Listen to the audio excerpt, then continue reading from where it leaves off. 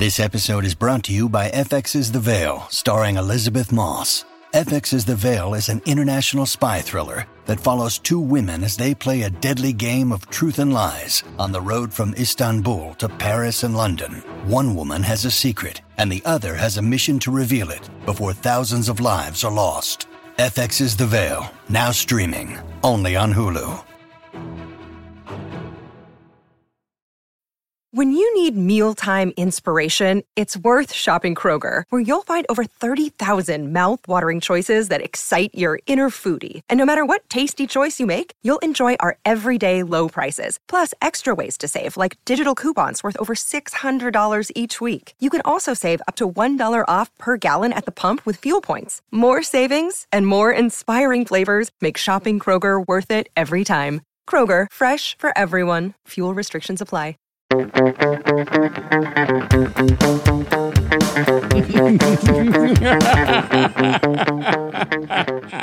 Hello and welcome to The Villain Was Right, the podcast where we look at movies and TV from the villain's perspective and dare to ask, were they really all that bad? I'm your host, Rebecca Reeds. And I'm your host, Craig Fay. Craig's already laughing. I'm sorry. He's already laughing because he knows that I'm going to say, this week we're covering The Adventures of Sharkboy and Lavagirl. And 3D. And here's a little background on this. I can't say my name yes. doing this movie without breaking into laughter. Like, Craig Fay is covering Sharkboy and Lavagirl.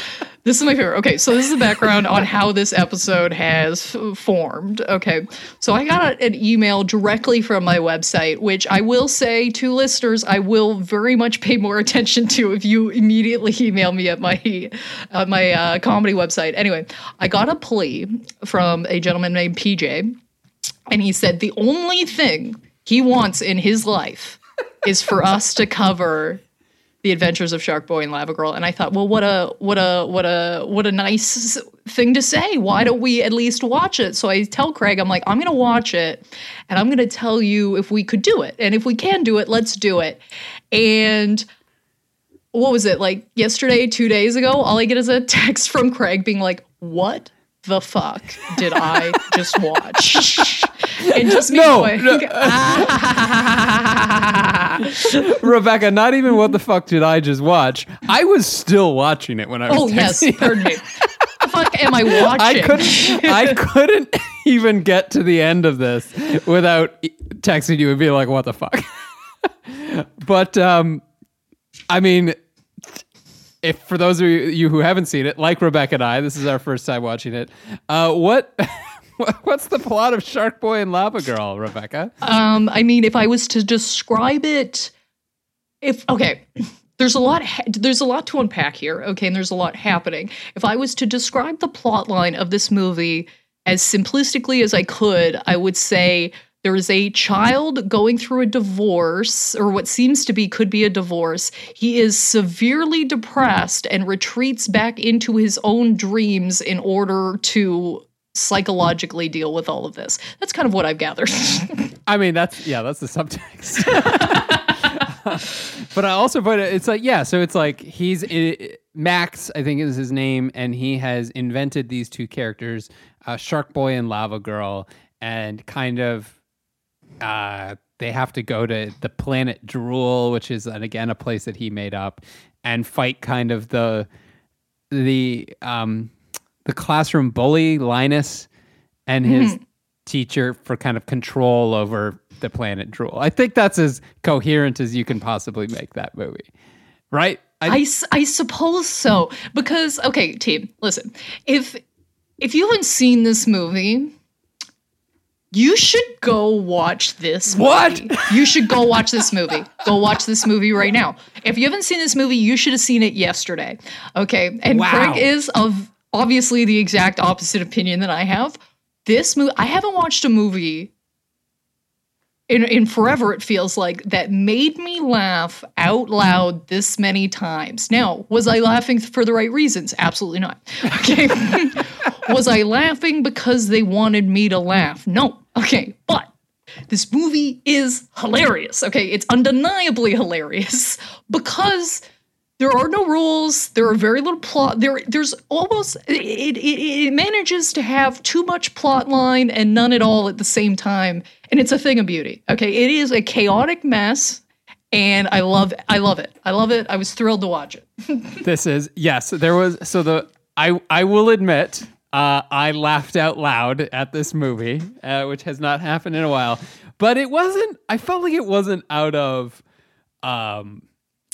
joy. I felt like it was kind of a laughter of confusion.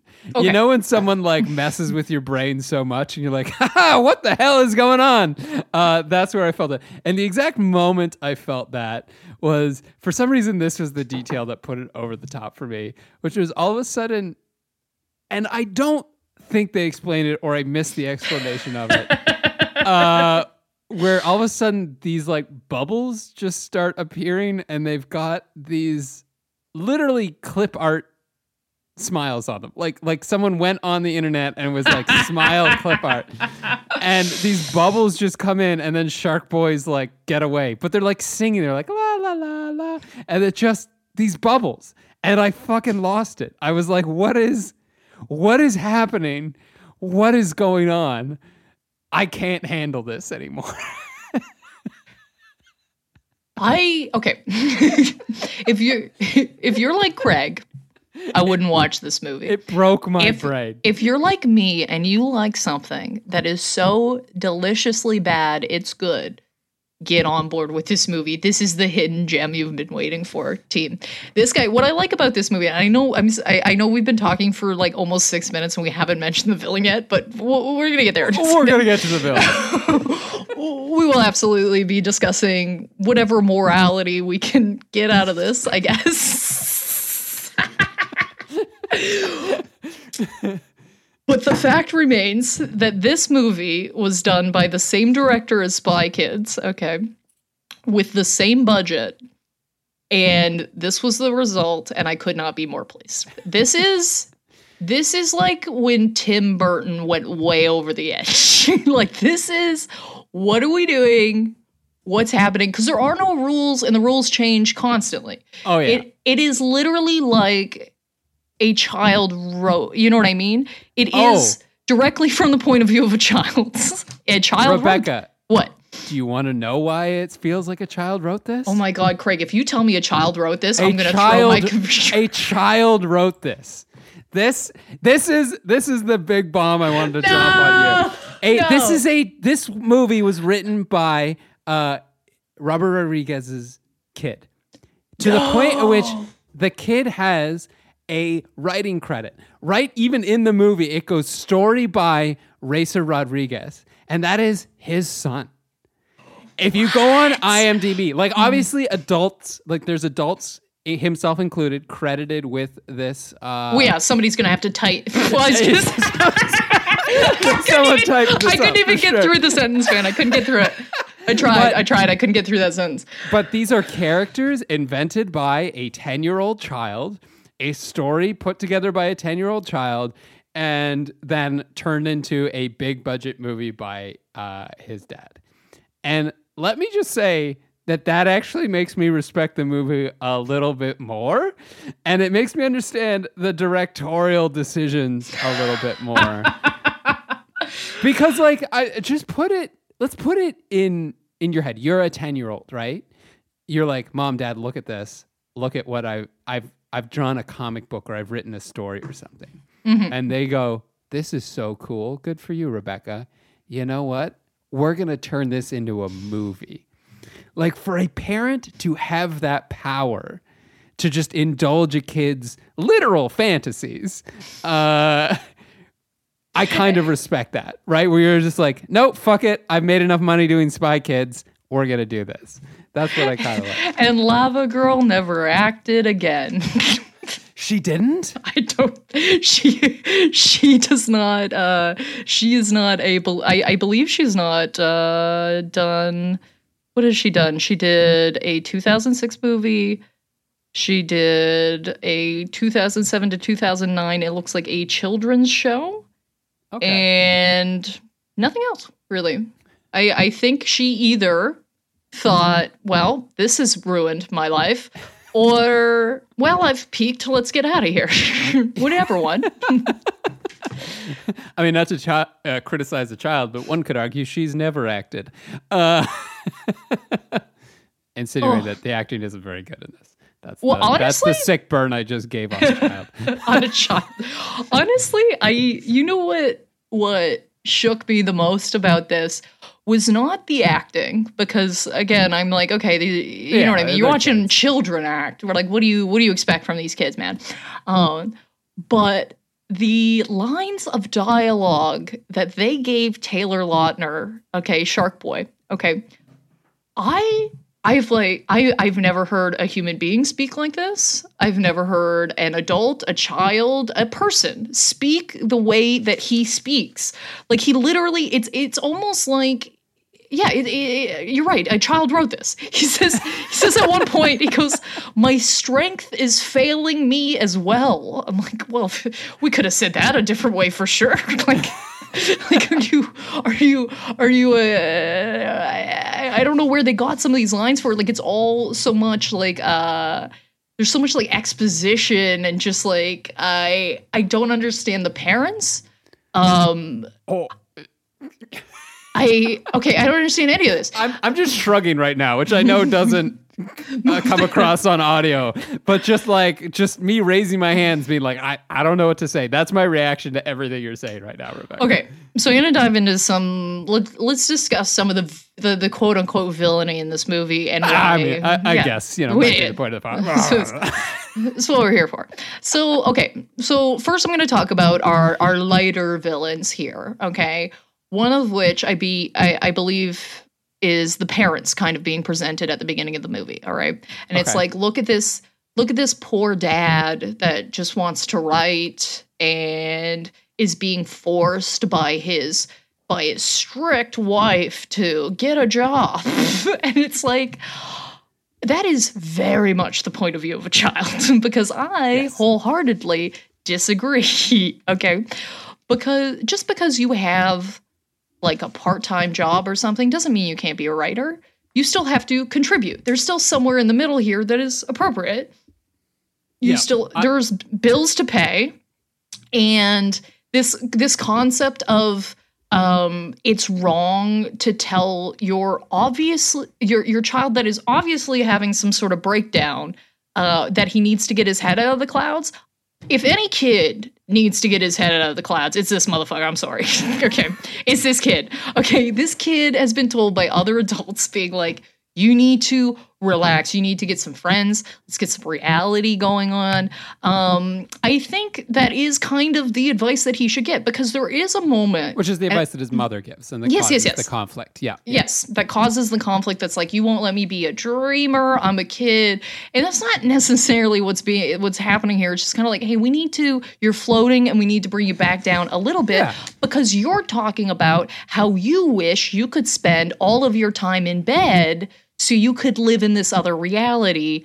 This is not the concept of somebody that's going well. Okay, this isn't a good track that we're on. Let's get this kid off of it, instead of having enabling father going, do whatever you want. Lay in bed all day. Dream your dreams. Depression is fine. I'm depressed and I'm okay. Except I really do feel like the character of the father is so inconsistent throughout this entire thing, where it goes like, first of all, he's the one being like, I believe in him. I believe Sharkboy and Lavagirl. All right. And then later we learned that it was the dad who told them that he didn't believe in him building that robot. And you're like, okay. And this is the part that got me the most, because like, I think it's the same part, because I laughed my fucking ass off. They're trying to paint the father as like a whatever. And the mom goes, I'm going to walk you to school. And it turns out the school is right across the street. And the kid goes, why do we have to live so close to the school?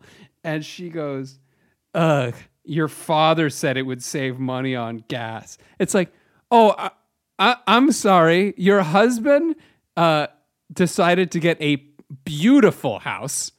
It is beautiful. Across the road from a school. And you paint that as a bad thing? Like, Like, I'm sorry, if you have a kid, buying a house near a school is 100% a good thing. And you are saving money on gas. like the father goes from supporting his kid's dreams to being the one who says the dreams don't matter, to both simultaneously being a totally irresponsible husband to being kind of too responsible. Like, it's such an inconsistent character, and I kind of fucking love it. You know what I loved? This was one of my personal favorite moments when this is all coming, when we get to the end and there's this weird switch where all of these things are actually real because the kid really believed in them. Oh, so God. This like tornado shows up, but it's not really a tornado, but it kind of is a tornado. And the two parents are like holding on to each other from a tree because they're going to get sucked up in this tornado. And they're talking about their relationship. Like, they're literally like, I thought you wanted me to leave. And it's like, okay, well, firstly, how has this not been a discussion prior to this?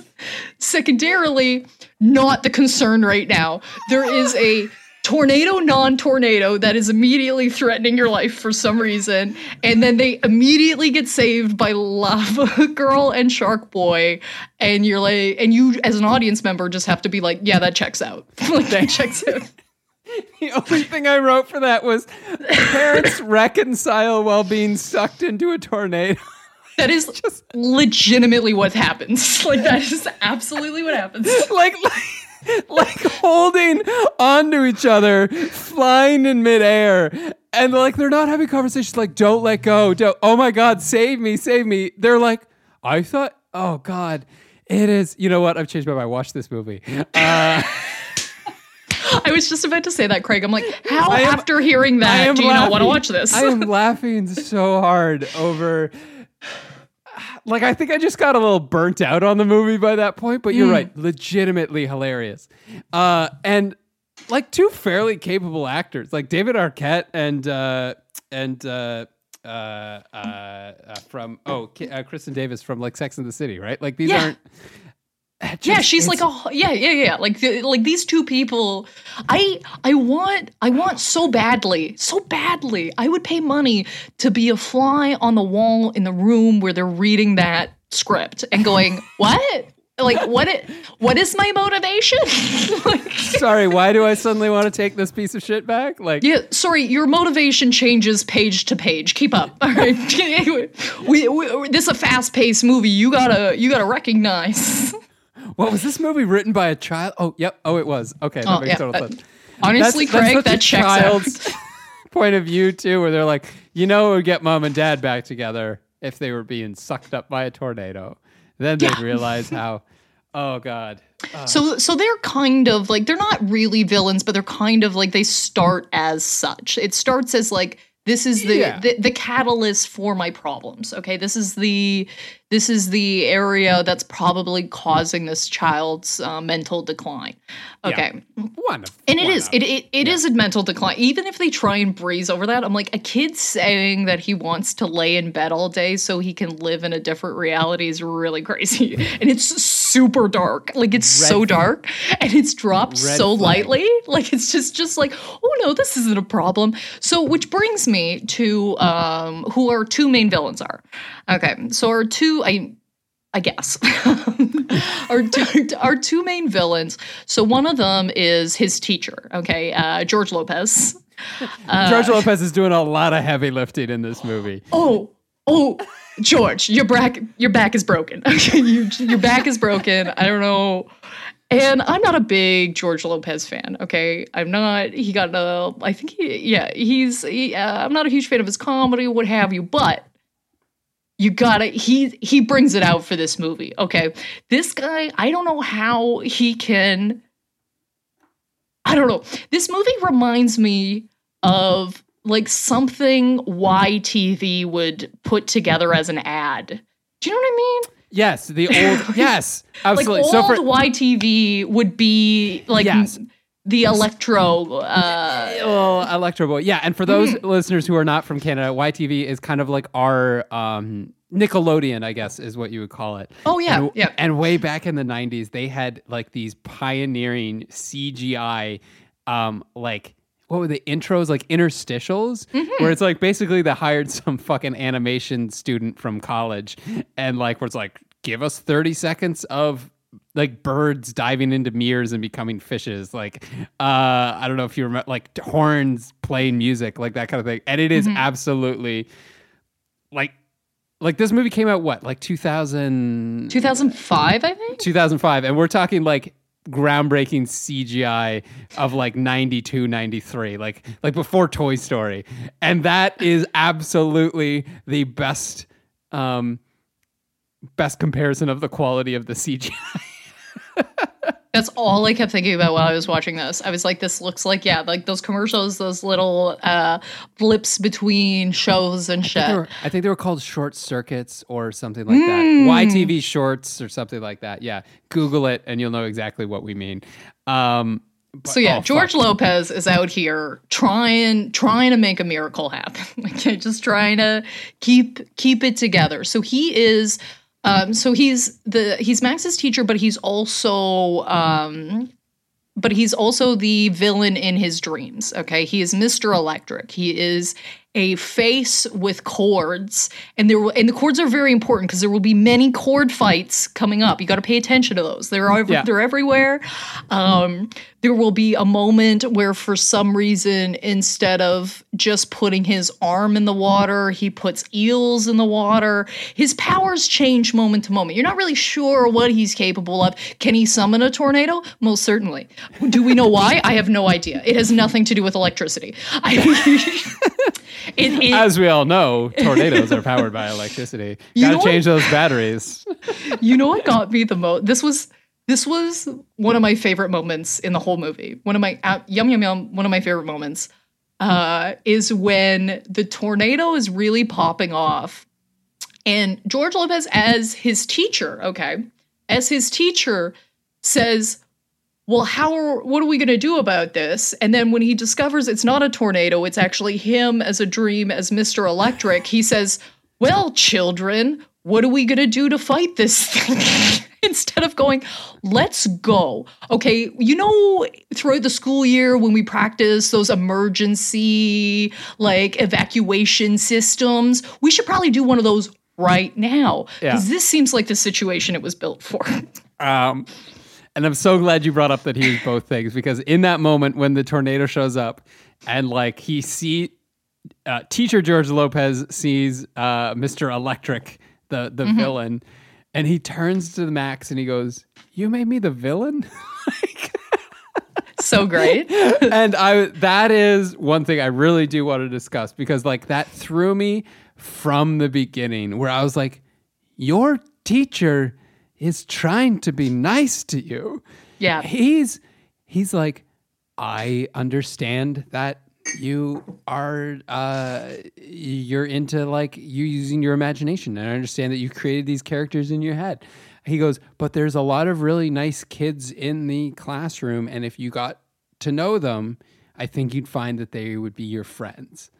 And I was like, that is the most helpful thing I've ever heard. He's trying to help you come out of your shell. He's trying to help you find friends your own age instead of getting lost in like your little. And the other thing I love is when, as a teacher, when the bully Linus, who I think we're going to get to in a little bit, steals his dream journal, which is, I mean, I don't promote bullying, but when you say bully steals your dream journal, no. Jesus Christ, Frank. I did write down, I'm like, you don't steal a man's diary. That's okay, no. You don't. That's some super cold shit, dude.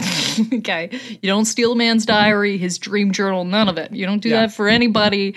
It's like every time I leave my joke notebook somewhere, I start melting down immediately, because I'm like, if somebody opens that, I might go to jail. Because there's a lot of things written down in there, no context, okay? Like it's just like, it's a line I want to use, or it's like some sort of concept or something. And I'm like, if somebody read this, they'd be like, this person needs to go to the hospital. Have I ever told you? Does that happen to me? Did I ever tell you this story? No. Okay, so this is like back, like I think maybe I'd done one mic or something like that before I even started doing comedy seriously. And I carried around this little book in my pocket where I just like wrote down fun little ideas, as you do. And this was back when I was in university. So I went to like the gym at school, and like I think like when I was getting like my pants out of the locker or something like that, my keys and this little notebook fell out and I didn't realize it, right? So I figure out that they fell out at the gym, and I go back and I'm like, hi, I think I lost my keys. Did anyone turn something in? And they go, what do they look like? And I describe them like, oh yeah, here they are. And I'm like, great, that's them. And then there's like a beat, and I was like, there was also, I think, like a book with it. Is there any chance someone turned that in too? And the guy's expression just changed right away. Oh my God. And like his face just dropped, and he goes, oh. And he hands it to me, and he goes, that's fucked up, man.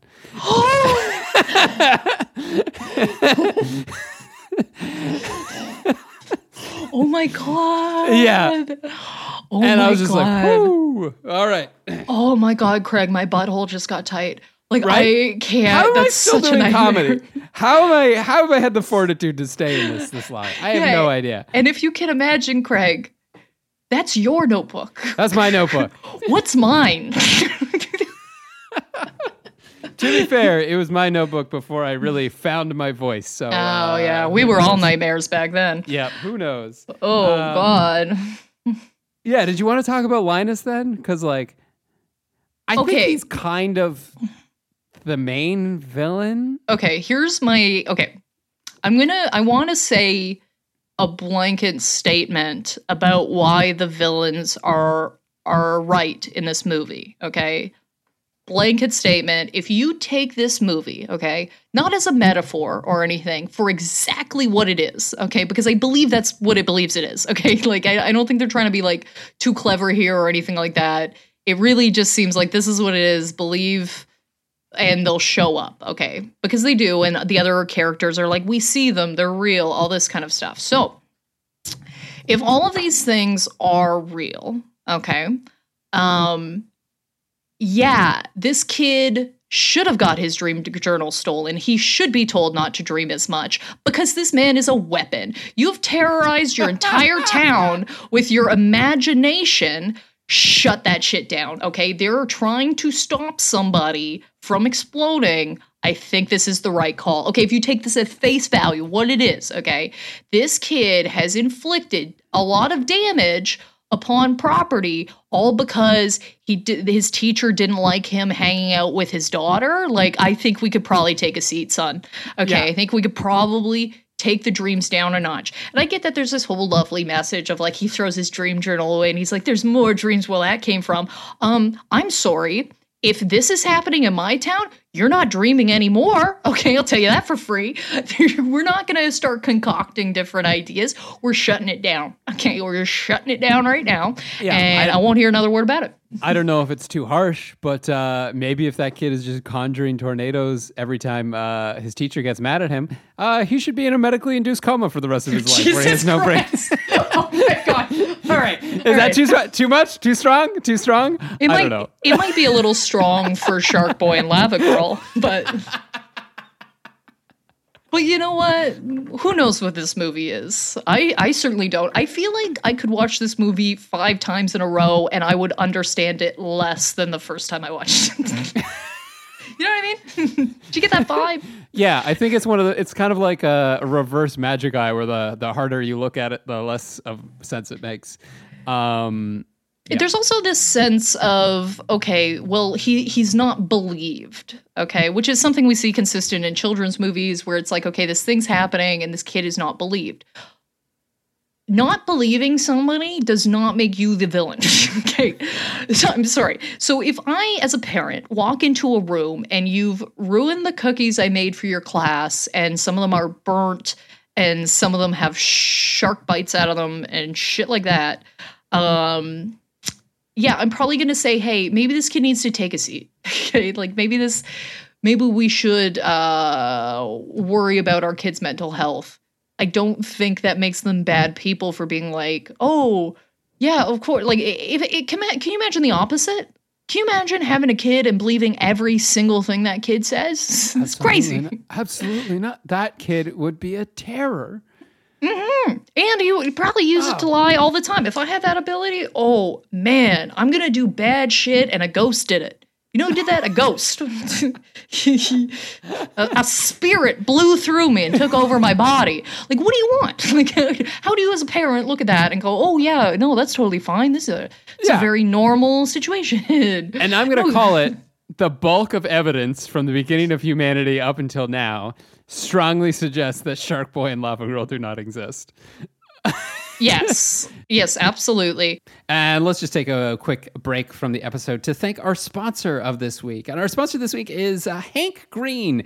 You know him from the internet. He does all kinds of stuff on there. And he has a new book coming out called A Beautifully Foolish Endeavor, which is out July 7th. And actually how he became a sponsor is actually a pretty cool story.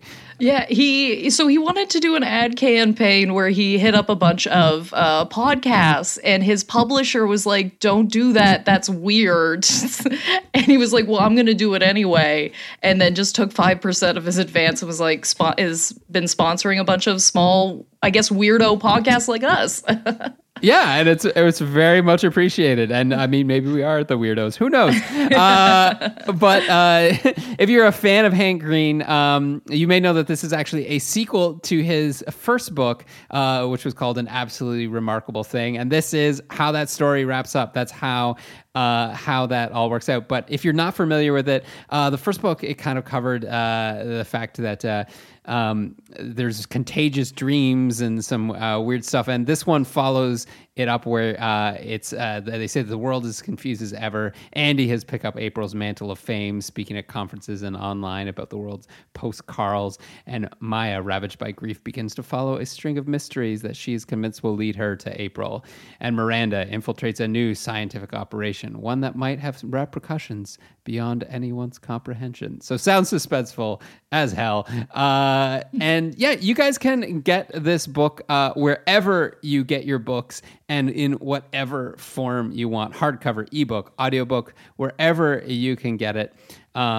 The Library Journal said that throughout this adventurous, witty, and compelling novel, Green delivers sharp social commentary on the power of social media and both the benefits and horrendous consequences that follow when we give too much of ourselves to technology. So if you guys are interested, you can check that out at hankgreen.com. Once again, that's hankgreen.com, and you can find out where to get your copy of A Beautifully Foolish Endeavor, out July 7th. So thank you, Hank Green, once again, for sponsoring this week's episode. Now, if we could dive into Sharkboy and Lavagirl, okay? Yeah. And how it seems like none of their motivations are beyond their own interests at any point. Okay. To me, they're not even good heroes, okay? And here's why. All Sharkboy cares about is that he finds where his dad is, okay? And all Lavagirl wants to know is like this, like what she's meant to do, her origin story, this whole sort of thing. And I'm like, okay, I don't think we need this much background for imaginary characters. No. Well, and the movie starts with a very elaborate backstory for Sharkboy. For Sharkboy. It's so detailed. It's so detailed, and I'm sorry, that guy's father is not a good man. You don't bring a child out to the middle of freaking nowhere and go, okay, can you feed these sharks that talk? Because that's. And then Lavagirl just shows up, and I really do want to talk about this because Lavagirl has no backstory. Literally, her arc in this entire thing is, I am one of the only women in this movie. Please make me a three-dimensional character. Please flesh out my backstory. Please give me a motivation. Like, it's literally just like, please develop me as a character. And I thought that was so funny. Like in a 3D movie. I keep forgetting it's 3D, man. I can't handle that. I know. In a 3D movie, your main protagonist's arc is, please make me a real character. please put thought into my background and motivations. Please don't just make me Lavagirl who shows up because you need a girl here. Man. You want to know what? Okay, another favorite, because they're all just coming to me, and I'm sure I'm going to forget some of them. Okay, I'm going to look back at my notes after this episode, and I'm going to go, oh, frick, I forgot to mention this. One of my favorite yum parts of this movie is that, so they dream. So this kid, essentially what happens is this world's getting destroyed by this bully because the bully stole his dream journal and like wrote all over it, and now he has to try and save the world, and these guys are attacked, or his dream world essentially, because it's under attack. Okay, and nobody believes that that these things are real or what have you. But while we're in the dream world, it seems like there are tons of rules and no rules at all. So one of my favorite scenes is our main character dreams up a shark vehicle, but it won't start because he forgot to dream the gas. And I almost flipped a table, Craig. I almost flipped a fucking table when oh no, I forgot to dream the gas. And I'm like, yeah. That's the thing that's stopping any of these things from moving in this universe. You have a flying robot, you have other things, but this thing can't move because it needs gas. I fucking lost it when I lost my fucking mind, dude. We literally were just on a banana split boat, but somehow we forgot to think of gas. Like, for the shark vehicle. It's so okay. Is there a full scene with Taylor Lautner singing and breakdancing? Yes. Oh my God. Is it necessary? Absolutely not. Does it make sense? Certainly not. Do we need it as an audience? You betcha. You fucking bet your boots. You bet your boots we need it. I could not stop laughing. This is directly after the CGI with Bubbles with the smiles too. Like this is a 1-2 hit. I just wrote, there's a song now, and like I just put I think I had to take a lap. I think I went to the kitchen and got myself a snack because I could not believe it's pure, and it's okay. So here's this whole scene. I'm going to try and describe it best I can, but I'm sure I'm going to leave out some important details, what have you.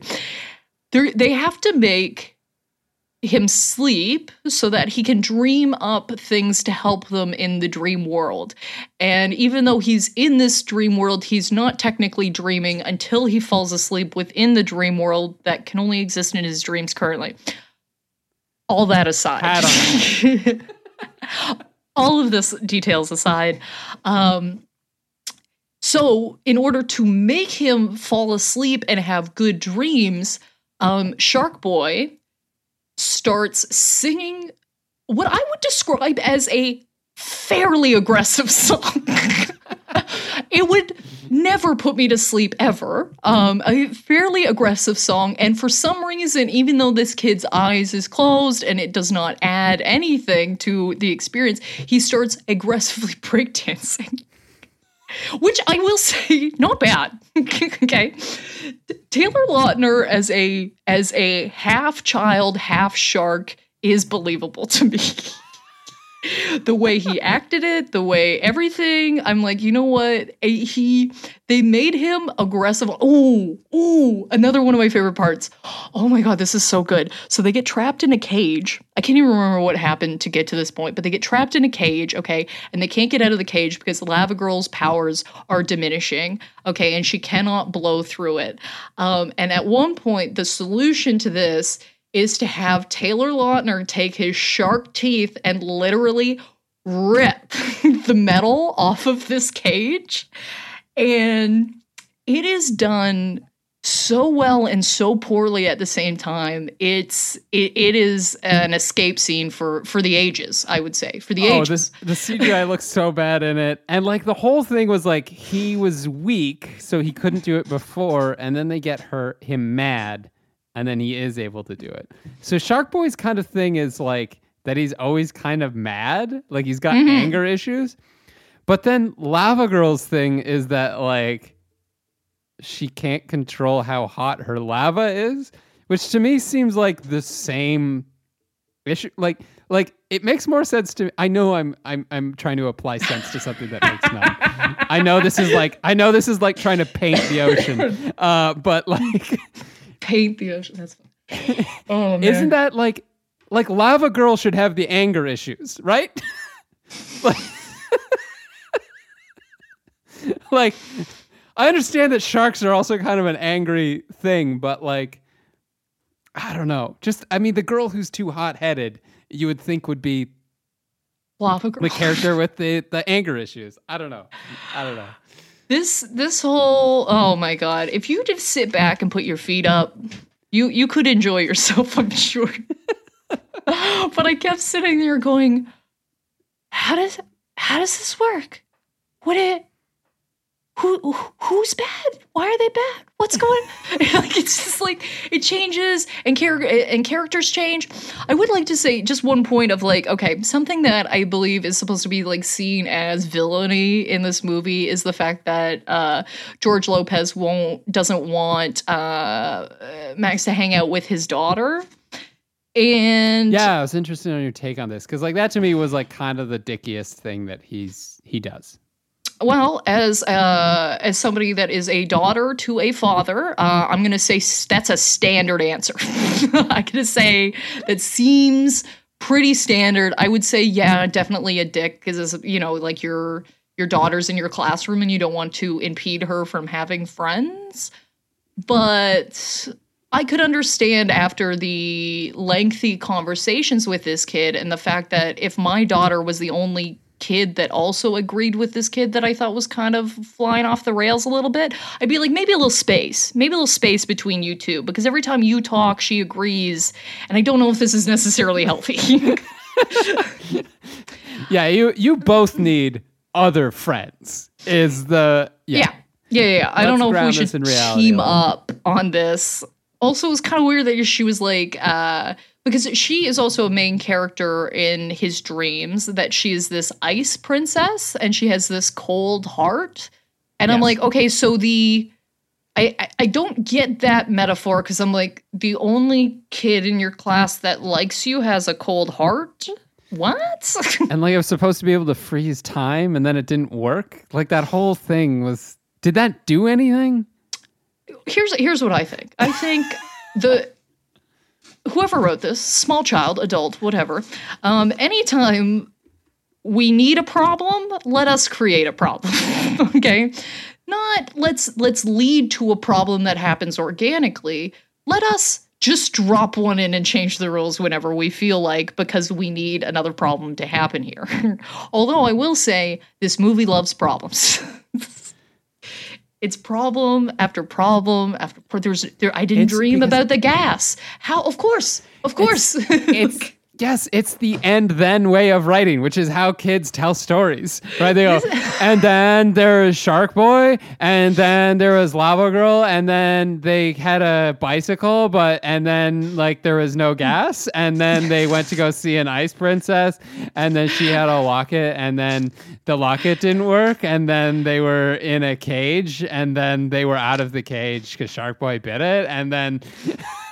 It's like a child improv troupe wrote this. Like, I mean, that's how kids formulate stories, though. It's just a series of one-off sketches, and here's why it's hard to defend any villain in this, because literally there's no consistent motivation for any character any way through this. Like going back to the George Lopez's daughter, mm-hmm. It's like in one scene he's like, please get to know there's good kids in this class. Presumably he thinks his own kid is a good kid. Mm-hmm. And then he goes, but don't make friends with my daughter. It's like, it's such an inconsistent thing. The dad is inconsistent, whether or not he's supportive of dreams or insupportive of dreams. Yeah, like, I mean, if to me, I think the kid's the villain of the movie. I genuinely think Max is the villain of the movie, okay? Because it's just based off of the facts, okay? He's the only one that destroys shit. He's the one that turns people in his lives into villains. But from this kid's perspective, who even knows if the bully was actually that bad? This is all from Max's perspective, as far as I'm concerned. Okay? I mean, how much of this was actually based in reality or in this kid's fucking mind? This is a good point. I think it's a fair question. I think another problem with this movie is trying to dissect what is actually reality and what is his dream. Something that gets incredibly muddied the further you get towards the end. Oh, the end, you're like, I think as soon as the movie stopped, I said, what? Yeah, but I'm going to look right at the beginning. And first of all, that kid is a bully. I do not condone that at all. And he does chase down Max and steal his dream journal. Yes. And then proceeds to write in it and scratch things out and be just a general dick of that. I don't think that's right. Okay, who do you think's more of a bully, though? That kid or Max dreaming up his teacher as a villain and then dropping him down in the middle of their own universe? That's a bully. Okay, you know who's a bully? The bully is the person that creates all of the villains in the movie. I mean, he literally creates them. Yeah, that's he created all of them. So I will absolutely agree with you. If we are looking at only the points that are reality in this movie, I could agree with you that yes, like the bully's the villain. He's not a good, you know what I mean? He's still a kid and like, kids make mistakes and shit like that. And like, I'm not going to hear to dissect all that. But if you look at this movie as a movie, Max is actually the villain. He creates everything. He creates the destruction. He creates a character that doesn't have a background story and it tortures them. He creates another character that doesn't know where his dad is. This kid could drop off this kid's dad today. But he creates all these issues and these problems, okay? And then when he's told not to do that, he doesn't listen and he goes deeper. He's that's like, true. well, you know what? We're going to go farther. That's so fucking dark. I didn't even realize the way you put it is like he is creating people with issues for his amusement. He's creating these people's pain. Oh yeah. He's creating all of this, and not only is it bad, because if I dream something bad, I make sure that I tell myself that it's not real and that's fine and da-da-da-da. Max is dreaming all of these things, and he reinforces it. He says these are real. These villains do exist. Like the Sharkboy and Lavagirl do exist. So if these people exist to you and they're really important to you, why can you not provide them the fundamental things that they require? Fuck, that's dark. I know. I'm sorry. I know. I wouldn't. No, that's super dark. I mean, I'm going to double down on the Como thing. So. Jesus humanely, medically induced. It's like that guy from X-Men 2 who was like too power, like he would wipe out every mutant or whatever. So they had him like, you know. Yeah. I don't know this kid's going to wipe out the population and is apparently thrilled to create new ideas. Oh, What other Frankenstein thing can I come up with? You know what I mean? Like, yeah. Oh my God. Yeah, this kid's evil. And in that context, I can't believe I'm thinking this deeply of this movie. So we're already here. In the context that you've given it, where he is creating the pain and creating the suffering of all these characters, Linus, or Minus as he is in the dream world, is literally just trying to rewrite the dreams. That's his motivation. That's his stated motivation, that he's going to rewrite this. So in a way, you could say that like that is because he wants to make everybody happy or undo the pain of creation.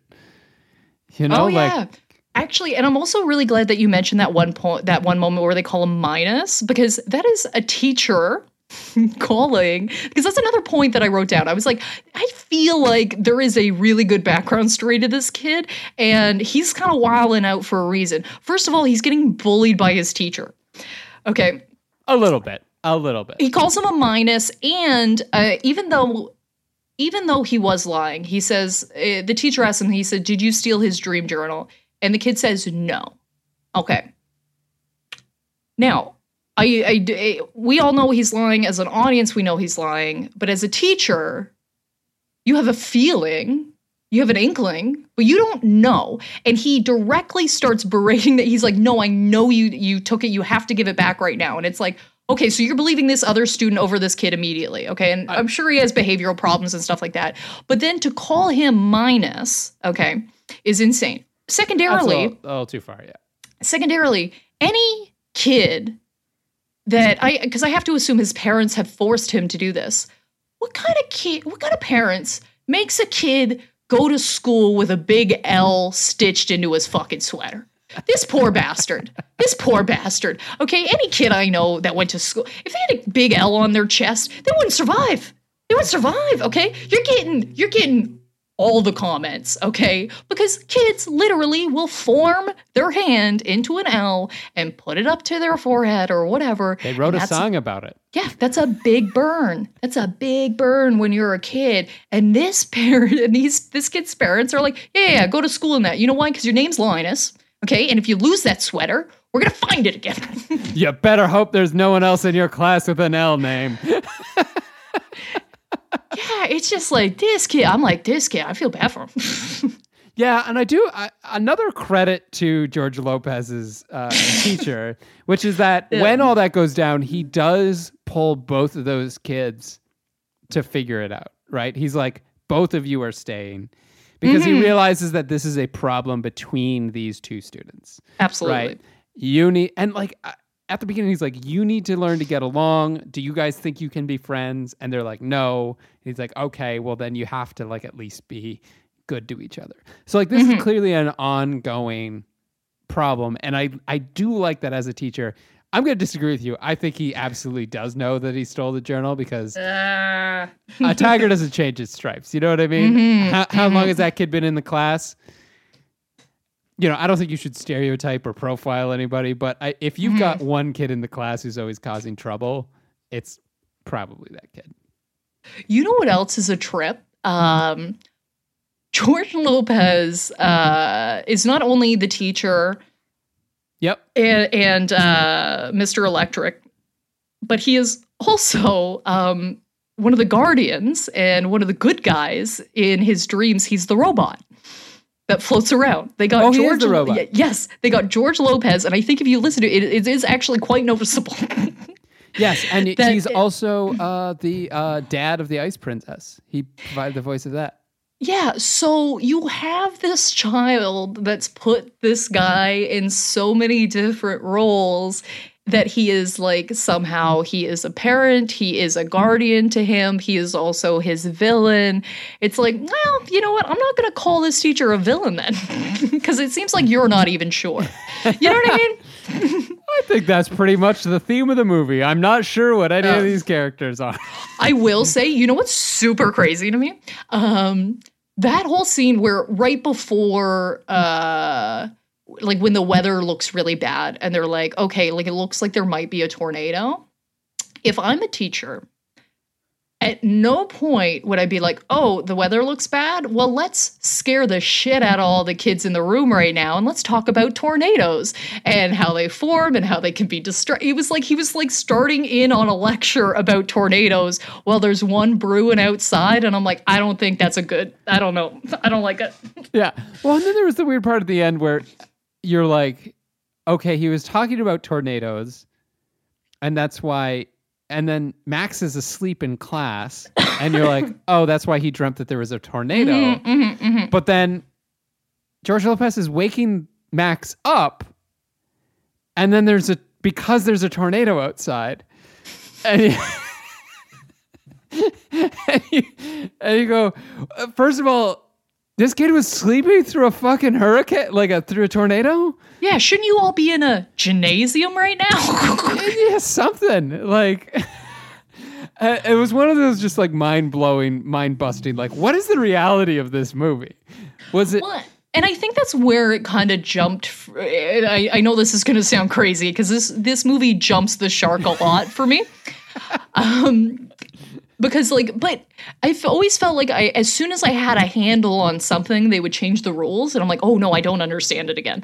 And the biggest one for me was at the end where we established that if you believe hard enough, all of these things can be real in reality, which is like, okay, I guess like as a metaphor, that makes sense, but it's not presented as a metaphor at the end. It's presented as, no, these things do exist. And I'm like, okay, now I truly have not understood anything I've watched. This movie does not rise to the level of having a metaphor. You know what I mean? Like there's a certain competence that you have to have before you can like assign any sort of symbolism or anything to a piece of work. And this does not clear that bar. This is a literal. This is as literal as it can possibly get. There's no subtlety. There's no nuance. This is a fucking roller coaster of a ride. It's crazy. I don't know. I if you smoke weed, this is the movie for you. Okay, check it out. You know what I mean? Roll yourself something comfy, sit back and relax, because sweet baby Jesus, you're about to get your dick blown off, okay? This movie is bananas. It is one of the most bananas things I've ever watched, to the point where my response to Craig was when he said, "What the fuck am I watching?" I just said, "Ah, ha, ha, ha, ha, ha, ha, ha. Gotcha, bitch." And I mean, I don't know. In conclusion, was there anything else that you wanted to point out? Like, watch this movie. Yeah. That's my only conclusion, is that everybody should have watched this. If you have watched it, take a rewatch, because it's probably not how you remember it. In conclusion, I would say I'm not sure who the villains are, whether or not they were consistently villains, or whether or not they're right. This movie broke my brain, and it broke the premise of this podcast. Broke the premise. But I guess this would probably be a good time to do our definitive ranking of how good the villains are. I've got something absolutely ridiculous. Okay. So and who am I rating? I'm going to rate the bully. Yeah, and it's who I'm rating. So I have a scale of what I believe other characters in this series could be. So from a tornado toddler to an aardvark adult, I am going to give our bully a problems at home preteen. Fair. I think that's exactly accurate. So I did since this was written by a child and is all about a child's fantasy, I did the childhood fantasy scale. So on a scale of boogeyman's in the closet, right? Already active imagination, to running around with a cape pretending you're Superman. I'm going to give, I guess I'm doing Mr. Electricity in this one. I'm going to give him a wanting to be a fire truck because it's a good use of your imagination, but what the fuck? So that's my definitive ranking. And before we get to our heroes and villains of the week, a couple ways that you guys can support the podcast. So first of all, if you've enjoyed us, if you like listening to us, please like and subscribe on whatever podcasting platform you use. If you could leave us a quick one-sentence review, that would also be of a really big help. It helps with the algorithms and all the rest, and helps new people discover the podcast. If you want to reach out to us, we are on Twitter, VWR Podcast. On Twitter, Villain Was Right on Facebook. And you can also, if you have any suggestions, as Rebecca said, this was an audience suggestion. We do audio suggestions all the time. It makes our life a lot easier. You can get in touch with us at villainwasright@gmail.com. That's the podcast email. So you can check that out. And a couple other ways you can help the podcast. As always, we've got a Patreon popping off. All right, so if you would like to throw us a couple bucks, you can always be a part of our Patreon. If you take our top tier, you're going to get everything that we have backlogged. So we release 2 bonus episodes every single month. We've got Men in Black is mine this month, and Craig, yours is the. We're doing the Rocketeer. Yeah, the Rocketeers. So you guys can go check those out. We also have different tiers. If you just like literally want to throw us $1 a month, that's super chill and we're into it. And if you're not a Patreon and you don't have any money, well, just thanks for listening. Or even if you have money and you're like, fuck these bitches, I'm not paying them, that's fine too. We're just glad you're listening. Thank you so much for listening. And now it is time for our heroes and villains of the week. I have a very light one. This is just something that I came across, and I just think it's so funny. Okay. I got into a Twitter argument, which is, of course, don't do that. Why? Never Why? advised. Why? No. You know what I mean? I'm fighting with a sentient car profile. Like there's no point in any of this, but you know, sometimes you get a little pissed off and you need to say something. Anyway, it doesn't really matter what it was about. I don't need to get into what movie or whatever, but the point is his comeback for me was, what was it exactly? I think it was something like why are all these pinko broads always fours? Okay. Now, I'm fine with being called a four on the internet. That is quite all right by me. Okay, especially by a man that hasn't put his own photo in his profile. So I'm sure he's 5-star beautiful. But because that always makes me laugh. But I was so thrown off. I was like, pinko? What the fuck is a pinko?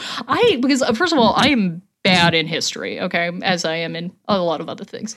But I literally had to go and look up the term that I was being called, okay, which is such a layer that I love. I love looking up something that I've been called because it's just, I don't know why, it makes me laugh every time. It adds an extra layer to this weird reality we're living in.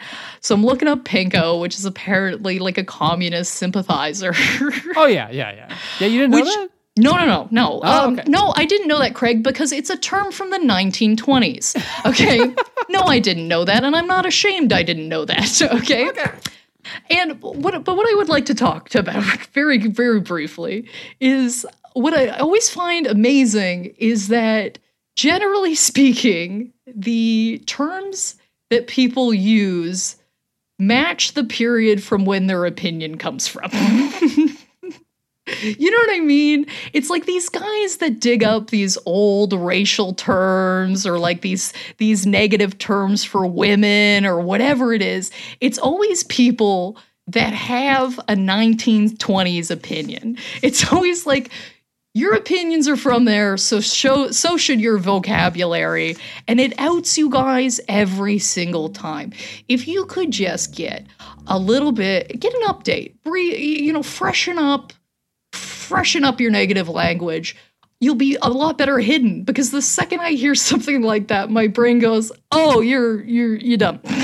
So, oh yeah, you read something and thought, well, life peaked at in the 1920s, so that's where I stopped. Anyway, he is my villain of the week, but also absolutely a little bit of a hero, because the more you know. I fucking love the term pinko as an insult. I thought it had something to do with vaginas. Oh no, it just means you're which we're. I'm sorry to say, Rebecca, we're probably both a little pinko. Oh, dude, when I read that, I was like, oh yeah, for sure. I was like, okay, no, I can see that. I can see that. Yeah. I love that. So I've got in honor of the fact that this, I was inspired by this movie this month by For My Hero. Seeing as how this was written by a child and produced by their father, whether or not they should have. It's funny, actually, one review I saw was this belongs hung on the fridge next to 100% spelling test, not in theaters. And I was just like, oh, great. Oh my God. My comedy dick just got hard. That's right, so good. Such a good book. Fuck, I love a good critic when it's there. But for my hero, I have chosen someone who supported me in creative endeavors, just not to that extent, and good for her. My mother, Mom, who I used to write a lot. I was a very proficient writer when I was a little kid. I'd like hang out in my room and I'd just write these stories, and then none of them good, none of them that hold up. But I was proficient, and the summer that I was, I guess I looked at the age that I was about 10, I spent my summer writing this fucking epic 36-page story. It's 36 pages, Rebecca. I could not write. Damn. I could not write 36 pages this summer. And I did this, and my mom took me to a print shop when I had finished it, and I drew a cover for it, and she got the cover laminated, and she got the book spiral bound. That's super sweet. And yeah, and I was just like, oh, I felt like I had arrived then. You know what I mean? I was like, I'm a published author. Yes, this means so much. And so that means a lot to me. And I just so happen to have that book here with me right now. I'll hold it up so Rebecca can see it. There it is. It's so cute. Like, it's so cute. So this is a story that I titled "The Coin," and it's even got a back cover with a quick blurb, as real books do, which I will read to you now. So at the start says Dragon Trouble. Trouble spelt with a U and only a U. So Joe Rex is a 16-year-old who has developed two interests. Just one singular, two interests singular. One, machines, and two, the medieval times. Now, after his discovery of a time-traveling coin, Joe must use his mechanical knowledge mechanical know-how to get rid of Leo Gondo's robotic dragon. That sounds great. Sounds great. And I'm just going to read you very quickly the first couple paragraphs of this, because Jesus Christ. Story time with Craig Fay. Everybody tuck in. Get your cocoa. Chapter 1, The Coin. As Mrs. Twatter, I think that's... Sorry. Okay. I'm sorry. I know, right? Right? I didn't know what that meant. I think it might be supposed to be Twaiter, but fuck, you can't unread that. Sorry, that caught me off guard. Sorry, I didn't expect you to come that hot out of the gate. Okay, sorry. Okay, so let's try again.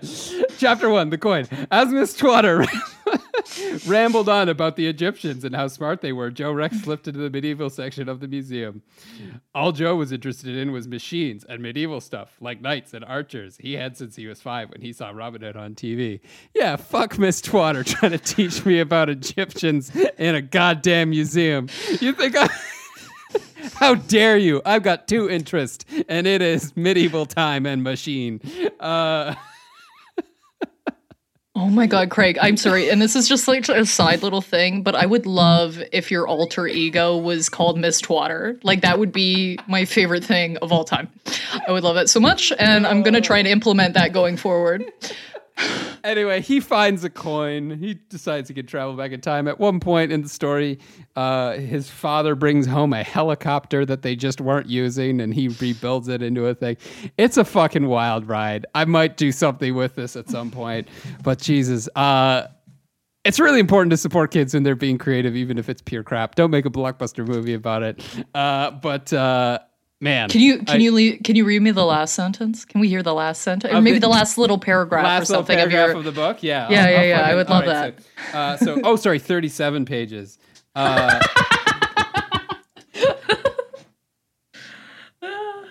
Okay. Okay. So many days went by with no trace of Charles or the coin. Joe was knighted, given a room in the castle, but was trapped in time. The end. Which is fucking bleak as hell. I didn't realize it ended with him trapped in time. And Jesus. really just dropped in there. Also, he could never go back. Yeah. I've established that he has parents in this book, and they just think that he disappeared forever. Yeah, Super bleak. He died at 35 instead of 70. Oh, geez. So that's my hero of the week. That's great. Yeah, Rebecca, where can people grab you? As usual, you can follow me at Rebecca Reads at anything of your choosing. Again, apparently, I will take very serious suggestion from my website. So if you want to make a suggestion and you go to RebeccaReads.com, you can directly message me. And you know what I mean? The more passionate, the more I'm into it. If it's all you want in your life, we're gonna do it. Very good, yeah. And you can also reach me at Craig Fay Comedy on Twitter. You can also check out, I've got a new video series on YouTube, Craig Fay Builds a Clock, where I am building a clock from scratch and explaining all the physics and kind of history and interesting stuff like that. Making a couple jokes, having a lot of fun along the way. So episode 2 is out now, so you can just go on YouTube, Craig Fay Builds a Clock. And that does it for us this week on the podcast. Stay tuned. Next week is our audience choice. Technically, the voting is still up, but it's looking like it's going to be Princess Diaries running away with it. So asterisk next to that one, but tune in next week for probably Princess Diaries. And until next time, this has been The Villain Was Right, reminding you to not let kids write a screenplay.